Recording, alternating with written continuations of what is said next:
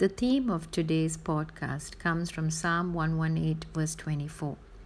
This is the day the Lord has made. We will rejoice and be glad in it. It's a very simple verse, but it has so much of depth. The acknowledgement and the realization that each day in our lives is a gift from God. This is the day the Lord has made. A confirmation, an affirmation, a knowledge that yes, this is the day the Lord has made. The question is, if we know that this day is made by the Lord, what do we have to do as His children? What is expected of us? The answer is in the second part of the verse. We will rejoice and be glad in it. Sounds very simple. But if you look at David, who wrote this psalm inspired by the Holy Spirit, if you look at his life, lots of ups and downs, things that we can't even imagine happened to him, both on the personal front as well as king. But yet he is able to say under the Old Testament, even before our Messiah came, that this is the day the Lord has made. We will rejoice and be glad in it.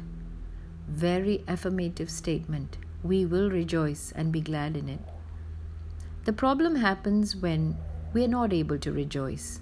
We all know this is the day the Lord has made. We know that without Him providing for us, we will not be provided for.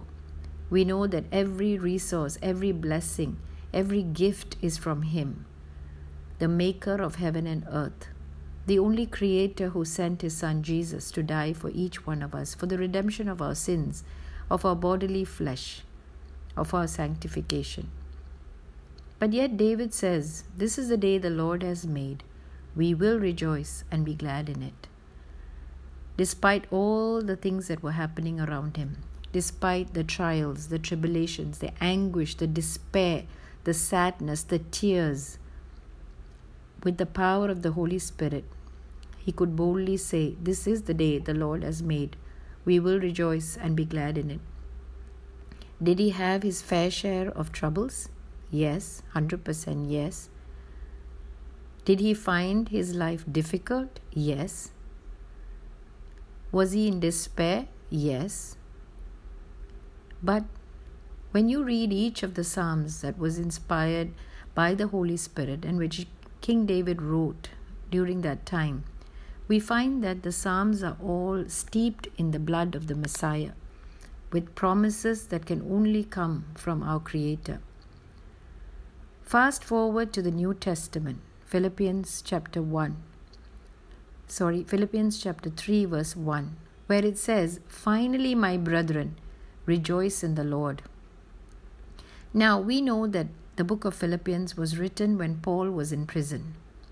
Not a fantastic environment. The prisons of those days were terrible, rat infested, insects and stink and foul odor and all the negative circumstances that you can imagine in a prison. Paul was going through that when he actually says in Philippians 3, finally, my brethren, rejoice in the Lord. And then he goes on to say, rejoice in Christ Jesus and have no confidence in the flesh. I'll repeat it again. He goes on to say in Philippians 3, rejoice in Christ Jesus and have no confidence in the flesh. What exactly does it mean to rejoice in the Lord and have no confidence in the flesh, as according to Philippians chapter 3? When we live our lives on this earth, and when we realize that this is the day that the Lord has made, we will rejoice and be glad in it. When we go through each day as a 24-hour period, not allowing the garbage or the baggage of the day before to come into our present day, not having fears or apprehensions about our future, but just trusting and opening our eyes each day to a new morning, to a new day, to new choices, to new decisions, trusting in the Lord and having no confidence in the flesh. Especially during the time of this pandemic, it's very easy to be sad, to be depressed, to have a sense of sorrow and despair and no hope for the future. But it's also easy to see how people like Paul and even the Old Testament prophets, priests, and kings were able to stay and remain encouraged in God throughout all their trials and tribulations and afflictions which came upon them. And then you wonder, how did they bear so much of suffering? How were they able to hold on to God in the midst of all these trials? I think the key is found in Philippians 3. Rejoice in Christ Jesus and have no confidence in the flesh.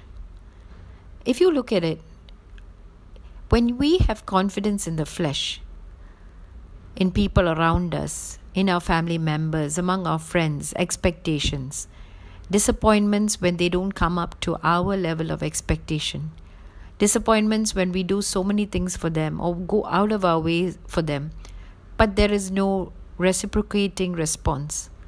Yet, there might be accusation, there might be hatred, there might be strife. Even if you put in your best effort to please the people around you or even your family members, when we have confidence in their appreciation, when we want or we expect a response which is similar to how we have shown them, and then when we don't get it, there's always a human carnal nature in all of us. We get disappointed. We become sad because we're looking around us. We're looking at responses, reactions. We're looking at relationships around us. When we do that, we get easily waylaid. We get easily distracted from our goal. Our goal is to rejoice in Jesus Christ. Once we rejoice in Him and purposefully decide to rejoice in Christ Jesus and to have no confidence in the flesh, believe me, God Himself will transport you to a deeper, mature understanding of Him and His Word. That's how He works.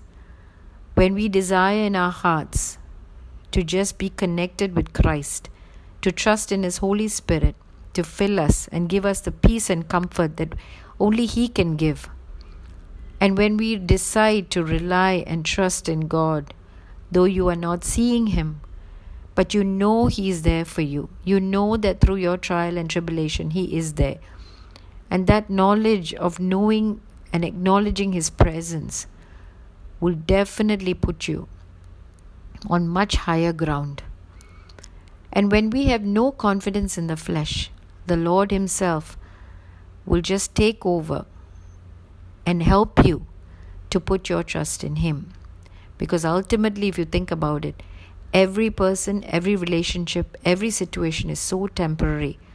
But there's only one that will remain for all eternity. And that is Jesus Christ, the Lord of Lords and King of Kings. Thank you and God bless you. As I close this podcast, I just want to say a word of prayer.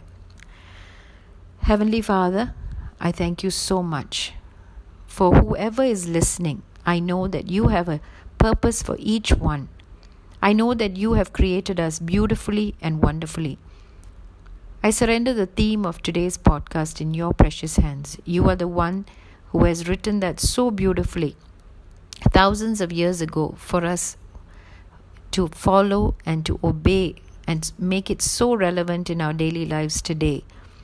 Thank you, Jesus, for who you are. I pray that we will be able to rejoice in you, and have no confidence in the flesh, because ultimately we know that only you are eternal and you are the only one who is going to be there with us, in us, and for us forever.